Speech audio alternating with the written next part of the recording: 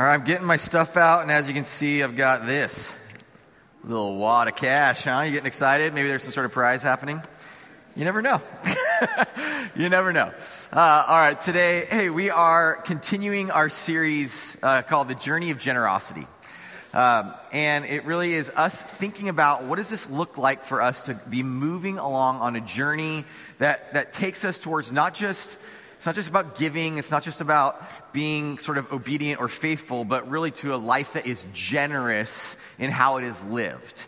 Now, so last week we had Bob Shank, and he had this great message for us, really kind of outlining what this path looks like of a life that God desires for us. And so we see that it really begins with salvation, and we know that, we get that. We start with salvation. So you probably have this moment in your life where you had this conversion experience where you said, Lord, I believe that you are God. I need you. I trust in you for my salvation.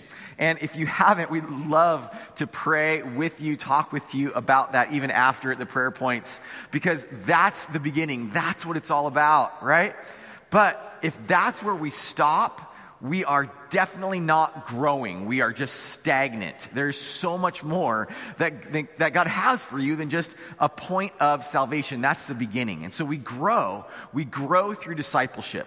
Discipleship, being a disciple, is a follower of someone or something, right? So a disciple of Jesus is a follower of Jesus. And so we are trying to grow as followers of Jesus. And so we have people who are maybe a little farther along down the road than us, helping us to be that follower, to grow as followers. And so maybe we're in a life group, and that's helping us to become better followers of Jesus. Hopefully listening to sermons like this is helping you to become a better follower of Jesus, and you're growing. And then we approach this point where we come to a point in our life where we surrender to sacrifice. That we're saying, my life with you, Jesus, is not just Jesus as Savior, but it's also Jesus as Lord. That He is the Lord of our life, that we are His servants, and so we will live all of our life in that way in submission to Him, and it is this surrender to sacrifice, and we serve Him through stewardship. We serve Him with stewardship, serving Him by being good stewards of what He's entrusted to us, and at the end we are recognized at the judgment seat with reward. And so there's this kind of little picture of that path from salvation, growing through discipleship, coming to this point, though, of another decision, not just of salvation, but of sacrifice. And so what I want to hone in on today is a little bit, not just that, so we have that whole path, but let's hone in on this surrender to sacrifice, okay? That, what does that look like in our lives? What does that then life of generosity look like for us? Okay, so what is it? Now, I think like a really good sort of central passage of scripture for us can be this that we think through. Okay, Romans 12:1 says, "Therefore I urge you, brothers and sisters, in view of God's mercy." So we've already experienced God's mercy. We've experienced His salvation, His grace upon us. Okay, in view of God's mercy now, to offer your bodies as a living sacrifice, holy and pleasing to God. This is your true and proper worship, or this is your spiritual act or spiritual service of worship, some translations will say. And so our bodies, our lives are this sacrifice. Normally a sacrifice is killed. That's kind of the point when you think of the animal sacrifice. We are now a living sacrifice. Now, it needs to be exactly that, sacrifice. Sacrifice doesn't mean kind of like, well, a little bit or something, right? Sacrifice, when you think of Old Testament style, like that is actual full commitment. That's as full as it gets, all the way to the point of death. And so for us considering then, what does a life of sacrifice really look like? Now, just some thoughts. One is, a life of sacrifice is not a sprint. It's a long distance race that's almost more like a long distance high hurdle race, because there's constantly obstacles coming our way when we're thinking about a life of sacrifice. And the enemy doesn't give up in trying to stop us in that. And so we're going to talk a little bit more about that, but I want you to start thinking right now, what are these obstacles for you when it comes to a life of sacrifice? What's getting in the way of that? Sacrifice starts with this thing of God saying, okay, here's this land I've given you. Like he gives this land to the people of Israel. Now, it starts with me working the land that God has given me. What has he entrusted to you?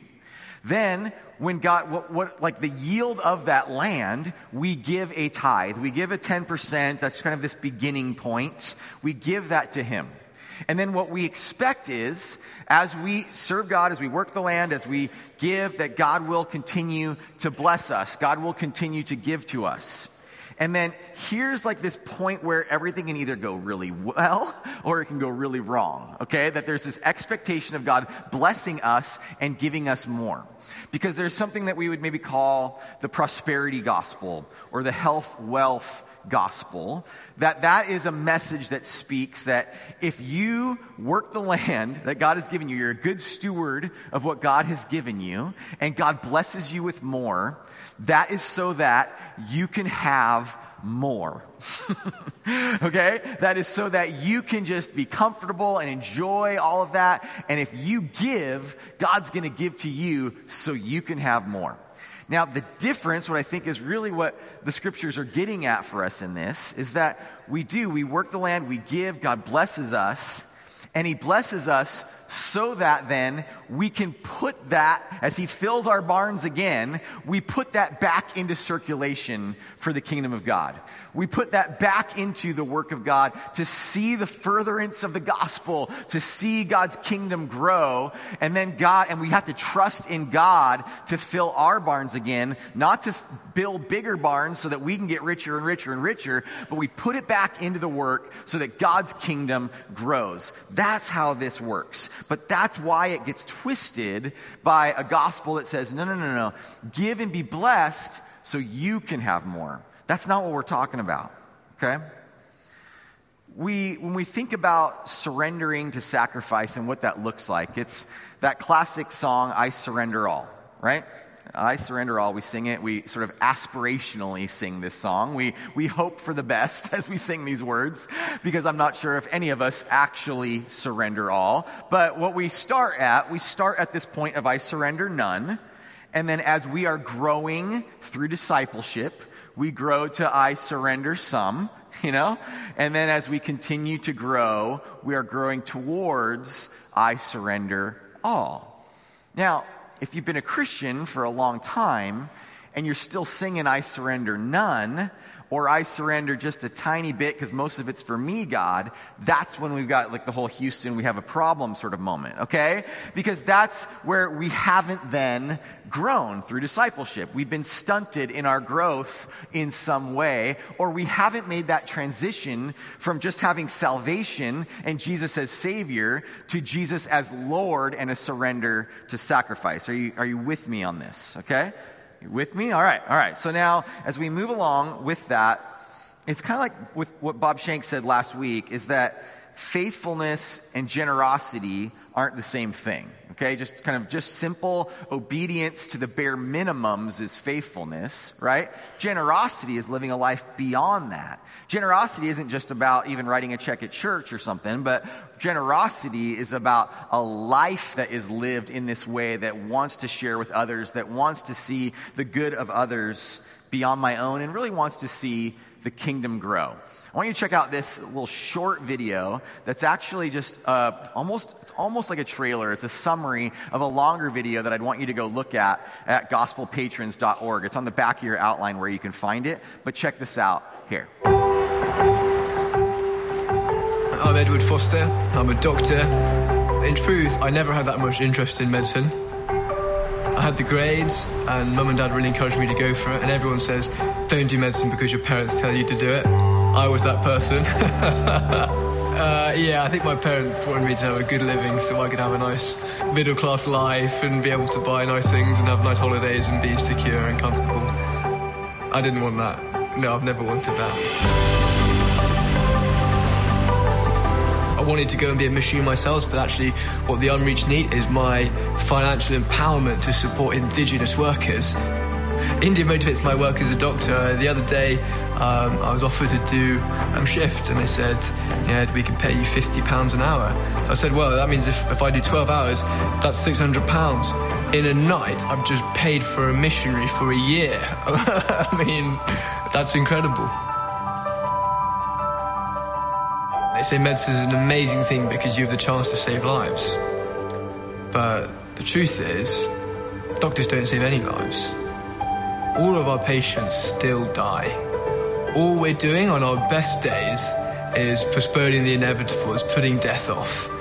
But the gospel really can save lives. So the same reason that people think medicine's amazing, they should be even more excited about the gospel, because that can save someone's life forever and ever and ever. Yeah. Isn't that awesome? Yeah, and like this guy, you can watch the whole thing. I mean, he just simplified his life down to the bare minimum of expense, added all these shifts that he could possibly do so that he could get more, and he's just focusing on his money to see how many missionaries that he could support in India. And so that's how he just lived this life of generosity. And I hope that you can kind of see that's the difference between kind of like the bare minimum obedience of faithfulness towards where generosity that can lead us. And I think that that's what sacrifice is. It just depends on what you want. Do you want a life that sort of sits safe on the couch, or do you want a life that is about so much more? Do you want a life that's just going to say, at the end, you wicked, lazy servant, depart from me, I never knew you?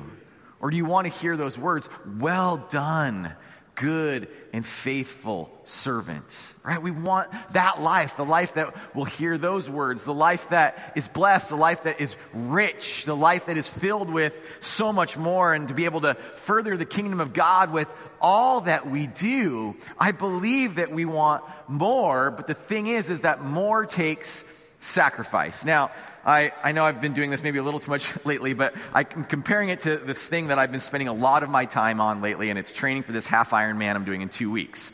Now, it's 2 weeks, so it's like very fresh on my mind, maybe in fear. But all of that is that if I want to do this thing of a half Ironman, which is 1.2 mile swim, a 56 mile bike ride, and a half marathon, a 13 mile run, right? If I want to be able to do that, I can't just show up on the day, right? I can't just show up on the day and do the thing. Like, I can't just expect to not have to have any sense of sacrifice. No, it takes great sacrifice. It actually takes sacrifice of money and spending money on stuff and all the things and entry fees that go into it. It takes a huge sacrifice of time. It sacrifices sleeping in. It means getting up at 4:30 most my days of the week and getting out there in sweat and pain and toil. And it means like less sleeping in and less surfing on the weekend. It means really getting after it for this to be able to achieve that. And so it just depends, what do you want? I wanted to get across the finish line in 2 weeks for that. So you have to sacrifice now. Do we want the well done, good and faithful servant? That takes the sacrifice now. You don't just walk up and climb Mount Everest. That's just not how it works. Now, we don't earn our salvation. I already said it began with salvation. That is something that is not earned. But a lot of times, because we preach this thing that you can't earn your salvation, we think, well, then I don't have to do any work ever, right? No, that is not what it's about. We have a decision to make towards sacrifice and then to live it out. So maybe a long time ago, you made a commitment around Romans 12:1 that was saying, I want my life to be a living sacrifice. Maybe last week, as Bob spoke, you were inspired. I want to live this kind of generous life, a life that is surrendered to sacrifice. Well, the thing is now then there are new ground rules, okay? If that's where you're at, if Jesus is Lord and not just Savior, there's some new ground rules. The rich young ruler, this guy comes up to Jesus. He wants to follow Jesus. He's like, I'm following all the rules. I'm doing what's right. What else do I got to do? And Jesus looks at him and says, sell all you have, and follow me. Because for him, that's what Jesus was calling him to. And the guy walked away sad because he owned much property, right? There was a new challenge. If he wanted that life that is advancing, right? If he wanted that, there was more to it. There was more sacrifice. But for him, it was this that held him back, right? And so I want you to think about what hinders your ability, my ability, our ability to surrender to sacrifice. And the thing is, most of the time, it's about this thing, money, okay? I'm going to get to this Judges passage in a moment, but Matthew 6:24, Jesus says, you cannot serve God and wealth. You can't serve God and wealth. There's another passage that says, the love of money is the root of all kinds of evil. It doesn't say money is the root of all kinds of evil. It says the love of money is the root of all kinds of evil.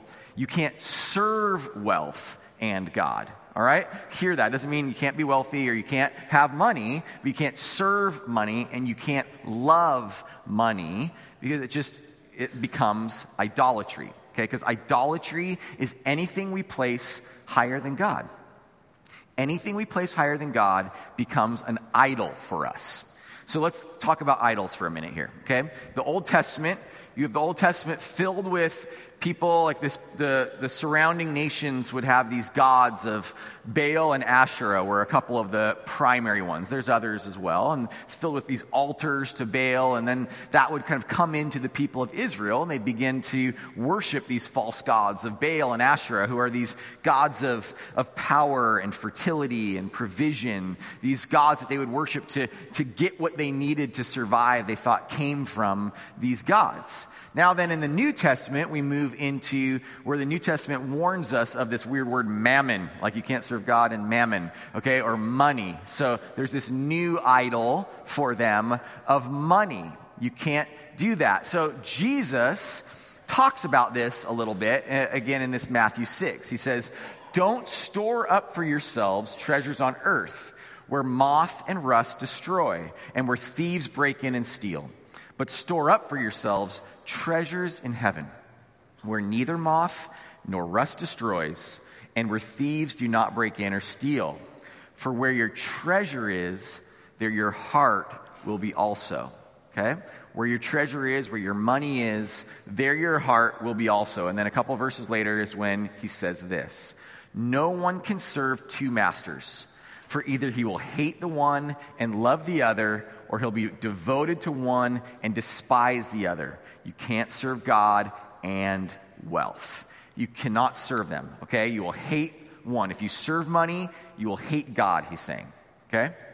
Now, so we have to then figure out what are our sort of gods today, right? Our little g gods, these idols, these counterfeits. And I think it's pretty similar to that New Testament style where you have money, you have the inauthentic counterfeits to God of ways that we try to seek our power or our provision or our fertility or our control, whatever that, in the same way that people have for millennia, that we look, though, to money to help us to do that, because we think really in our day we can do that ourselves if we can just pay for it, right? We can take care of ourselves. We can be our own gods.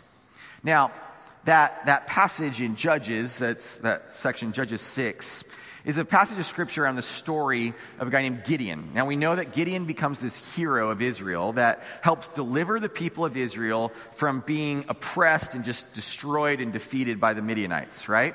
And so what's going on is they're in that period of just being just consistently attacked and destroyed by their enemies.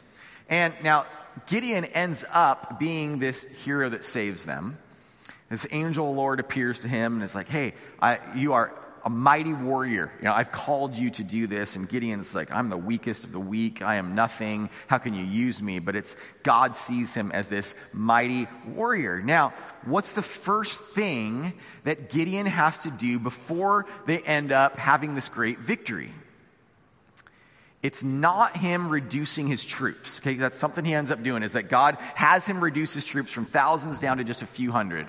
Okay, before that, Gideon actually has to go in, and he has to go into his hometown and tear down the altar to Baal and the Asherah pole, this pole that they would use to worship this false god of Asherah. And it says these altars that his father had allowed. So he goes in and tears down these altars to these idols before he can do any of the stuff that he does. That's the first step. And so in that same way for us, that first step for us is to tear down the idols that we serve. And money is this huge idol that we serve. So today, let's practice this. Let's tear down our idols, okay?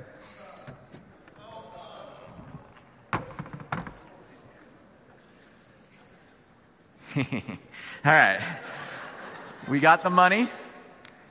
If money is the idol, if we can't serve God and we can't serve money, let's get rid of it. Why not?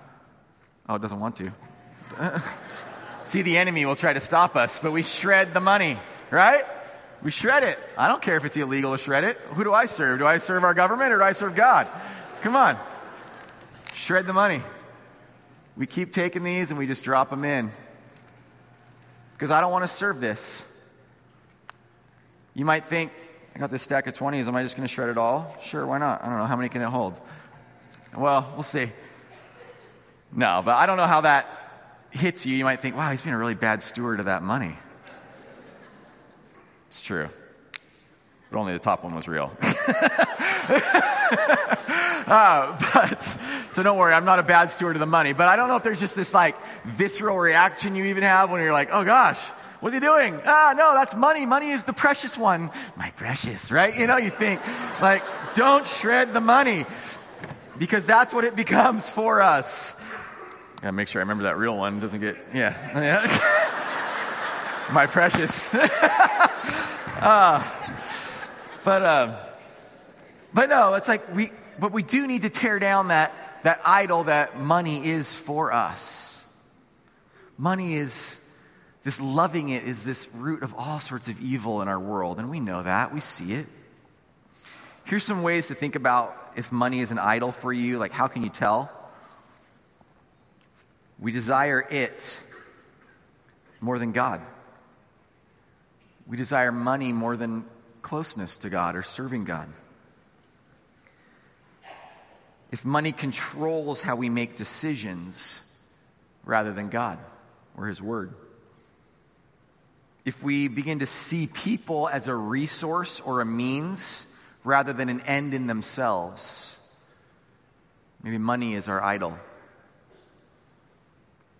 If we are unhappy when we see others succeed, maybe money is an idol. If we're never satisfied or content with what we have, maybe money has become an idol. If we have that destination disease that sort of thinks like, I'll be happy when I get there, or if I get that, or if I have this much, then I'll be happy. That's destination disease. That's a sign that maybe money is an idol. Or if money or worry about money consumes our thoughts, maybe money is an idol. And these idols can creep in. They creep in through commercials. They creep in through comparisons. They creep in through the cars of our coworkers. You know, if we find ourselves coping by buying and spending, maybe that's creeping in. We think, I can't be generous. I can't live this kind of life that is generous because I won't be able to then send my kid to that school and that's my identity, or I won't be able to wear those clothes or drive that car or to be able to go to those shows or eat this food at these restaurants or whatever it might be, or having enough money for retirement. We think through, like, I can't be generous because I have to store it all up in my barn, and I got to build a bigger barn to be safe and secure and comfortable. That's when we start to realize, okay, maybe this is becoming an idol for us. Now, the thing is that idols like money are often symptoms of a deeper idol, okay? That is something actually like power or control, approval, comfort, security, that kind of thing. There's a quote by this pastor, Tim Keller, that says this: each deep idol, power, approval, comfort, or control, generates a different set of fears and hopes. He says there's surface idols. There are things like money, our spouse, children, through which our deep idols seek fulfillment. We're often superficial in the analysis of our idols. For example, money can be a surface idol that serves to satisfy a more foundational influence. Some people want lots of money as a way to control their world and life. And those people usually don't spend much money, and they live very modestly. So you can see someone that doesn't spend a lot and lives modestly can still have money as an idol. They keep it all safely saved and invested so they can feel completely safe in the world. Others want money for access to social circles, to make themselves beautiful and attractive. These people do spend their money on themselves in lavish ways. Other people want money because it gives them so much power over others. In every case, money functions as an idol. And yet, because of various deep idols, it results in very different patterns of behavior. So we can see a love of money coming out in different ways. It could be overly safe or it can be overly lavish, whatever that is. But how can we then take steps now to surrender to sacrifice? Because here's the deal. Acts of generosity are a way of proactively tearing down our idols, okay? Not just waiting and reacting or responding when a temptation comes or when that attack comes or whatever that is for us, but generosity, sharing, giving, serving, all sorts of different ways that we can live that out. That is a way of proactively saying, I tear down that idol of control or that idol of security or that idol of money. And then giving, when we give, that is this act of worship. That's one of our acts of worship. If we think of singing or hearing a sermon or serving, or if we think of this as giving is this act of worship or participating in communion. But giving is the act of worship that realigns our hearts to God's heart the most. We talk about, worship through singing, especially as we worship through singing, we realign our hearts to God's heart. So as we even sang that song today, all hail King Jesus, all hail the Lord of heaven and earth. That's good. That helps us to kind of realign in the sense of, okay, God, you are the ruler, the Lord. You are more than just Savior to me. You are the Lord of heaven and earth. You are the King. So all hail you. And that feels good to sing that. But you can sing that and have nothing change in your life. But you take, your phone out most likely and do some sort of, direct deposit giving or however you text to give or whatever. When we give, that shows that He is the Lord, that He is our King. That acts it out. That is an action step when it comes to saying He is our King. You see what I'm saying with that? That giving realigns our heart to God's heart. So I'm not just talking about giving to church, but I am also talking about giving to church. Okay? It's not just that, but it also is that. And so for me, it starts with that.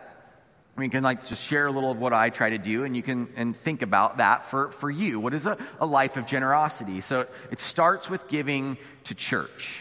Right?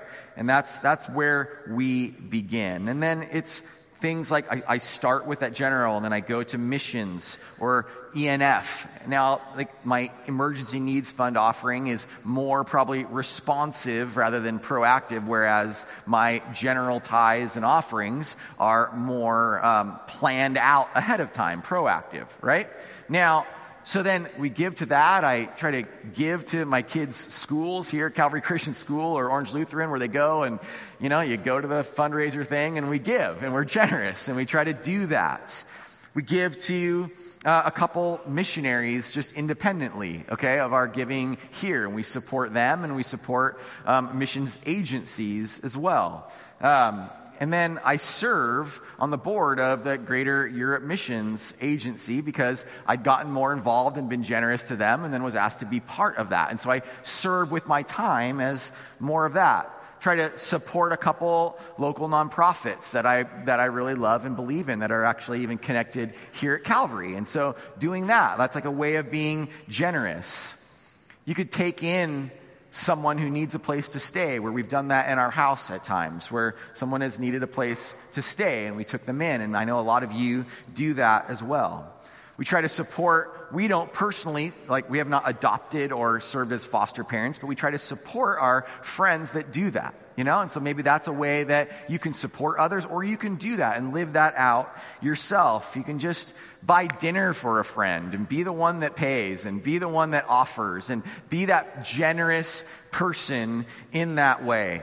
You know, you can ask the homeless person outside of Walgreens what they would want while you're in there. That's what we try to do for Kenneth in Tustin, this guy that's pretty rough around the edges, but we ask him, and my wife's this amazing example of this, but just every time, we just, again, recently, and it was like he wanted Dibs ice cream, so we got him some Dibs, you know? It was cool. Like that, it doesn't have to always be about giving someone these basic sort of foundational needs that they have, but to bless them with something good. And to serve in ministries here and outside the church. And then I try to do things like, okay, dedicate my races to Up and Running Again, this awesome local ministry that helps people who are homeless living in rescue missions to go run a half marathon. And it teaches this sort of like goal achievement and healthy living and to be able to make a plan and do it, right? They're actually, these folks from Orange County Rescue Mission, Long Beach Rescue Mission are running the Long Beach half marathon right now. Like they did it probably already. They probably are just finishing or close to it.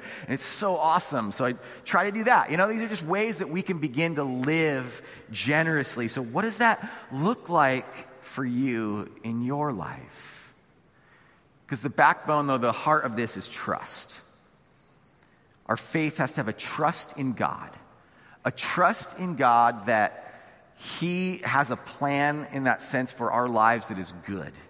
That we trust that He's saying, this is the way I have for you. If you're calling, your career, for money, for ministry, for marriage, your life, like it's all about trusting in Him.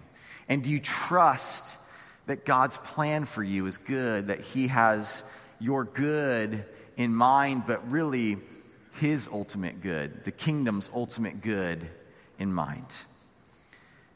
And every time we give, we tear down an idol. Every time we share with someone, we kill an enemy to God's best for us. So I want to challenge you today to surrender to a life of sacrifice. But that probably will take some repentance, is my guess, for most of us. Because money is a big-time idol for us. And we need to be able to tear those down and examine ourselves and say, Lord, what are the gods I have built up above you? How is money an idol in my life? Lord, what would you have me do to tear down these idols? So I ask you to process through that today. I ask you to process through that now as we come forward and come to the stations to remember the sacrifice of Jesus, that Jesus lived out sacrifice, ultimate sacrifice for us by giving up of his body and shedding his blood and dying on the cross for us. So when we come and we take communion, we remember that sacrifice. And I'd love for you to come to the prayer points to receive prayer. If you'd like to begin with salvation, or if you want to pray to say, Lord, I want to surrender to this life of sacrifice. I know that you have something more for me and I want to be part of that, God. So I ask you today to consider, what are the idols you've built up?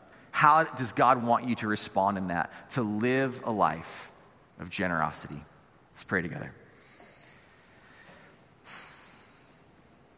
Lord, we come before you today as people who are sinners, Lord, who are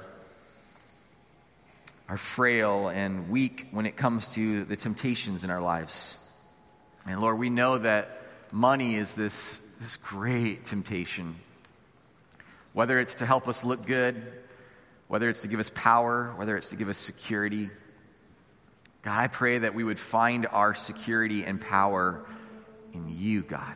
Our approval, our identity in you, God. I pray that you would, through your Spirit's power, help us to tear down those idols in our life where we are trusting in money and in ourselves far beyond how we're trusting in you, Lord. And Lord, then I pray that as we give and as maybe even as we're scared, God, to give, that you would give us a Spirit-led boldness. And Lord, thank you for the gift of the relief of the stress when we do give to you. God, we love you. Thank you for your sacrifice. And I pray that we would just be a people of generosity in our community, that we would shine in our community because how people see us love richly. In Jesus' name, amen.